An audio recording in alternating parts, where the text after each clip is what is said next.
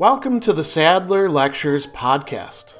Responding to popular demand, I'm converting my philosophy videos into sound files you can listen to anywhere you can take an MP3. If you like what you hear and want to support my work, go to patreon.com/Sadler. I hope you enjoy this lecture.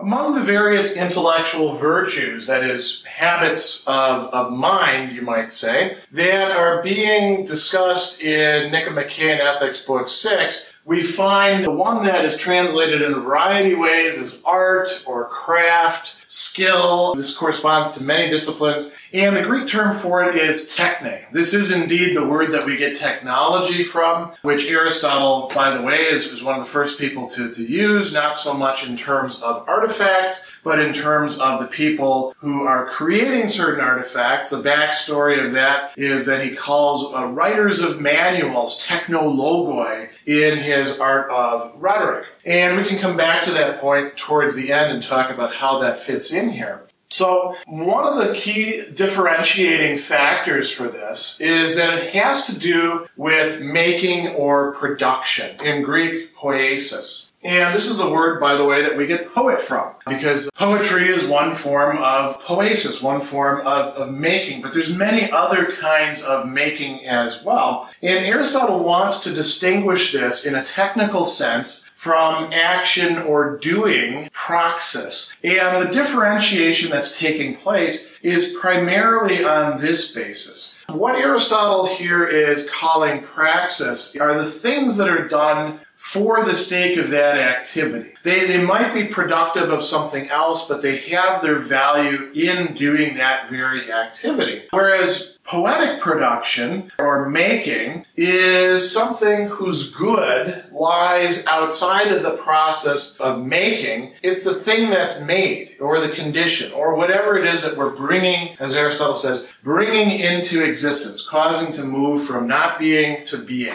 which could include changing the states of things. Now, you might say, and this is a very important point, that there's some slippage between these. That, for instance, we might be engaged in certain kinds of action because we want to produce some sort of effect within ourselves. I think Aristotle will be willing to grant that. There are also people who engage in handicrafts on a hobby basis because they enjoy that. They're not very interested in the things that they're producing. They're interested in the activity itself. And Aristotle would probably be willing to say that considered in that light, they're actually engaged in action, but they're engaged in action through engaging in craft or skill, and this will determine the quality, at least, of the products that they have. Or, if you want to say it in somewhat metaphysical terms, the truth, because each of these intellectual virtues, including techne, is a way of attaining truth. What would truth be in this case? It would be that the product conforms to, say, the ideal that the person has in their mind, or the purposes of the product. Aristotle doesn't go into a discussion about that here in this section, but there's nothing that would preclude us from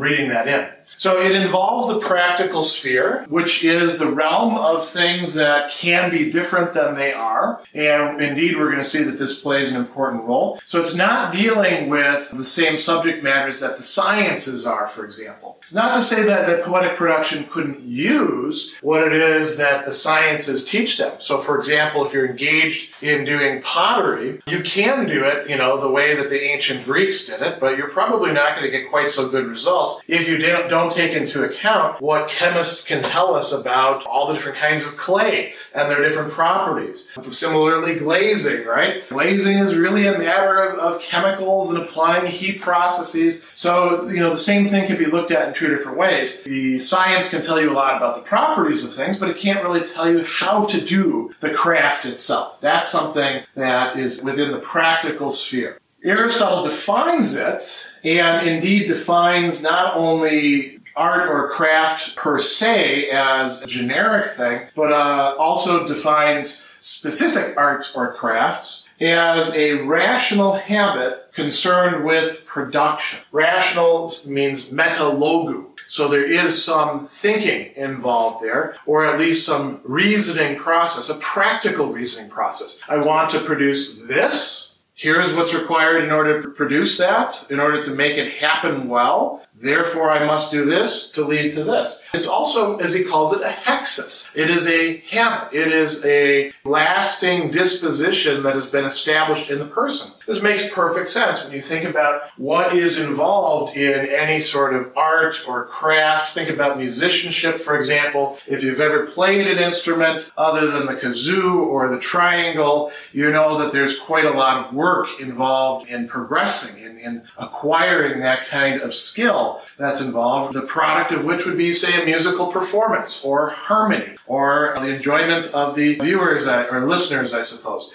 Habits have to be developed over time. Habits also do involve some sort of principles. They're not just a matter of blind habit. There is some sort of rationality involved. Several other things that Aristotle tells us about this that are particularly interesting and determinative of this is that in craft, the maker is the efficient cause for the thing that is being made. The efficient cause does not lie within the thing, but rather lies within the activity and the mindset of the maker, who is the one who is able to actually perform it. So this allows us to make some important metaphysical differentiations here. You probably didn't think we were going to do that in talking about arts and crafts, right? It doesn't deal with things that are brought into existence, that come into existence, or that exist by necessity. So we have to qualify this a bit because, you might say, well, the potter in firing the pot is making use of the properties of physical materials, and those are from necessity. Yes, but it's not like clay pots are popping up at random all over the place. Well, not at random, by necessity all over the place,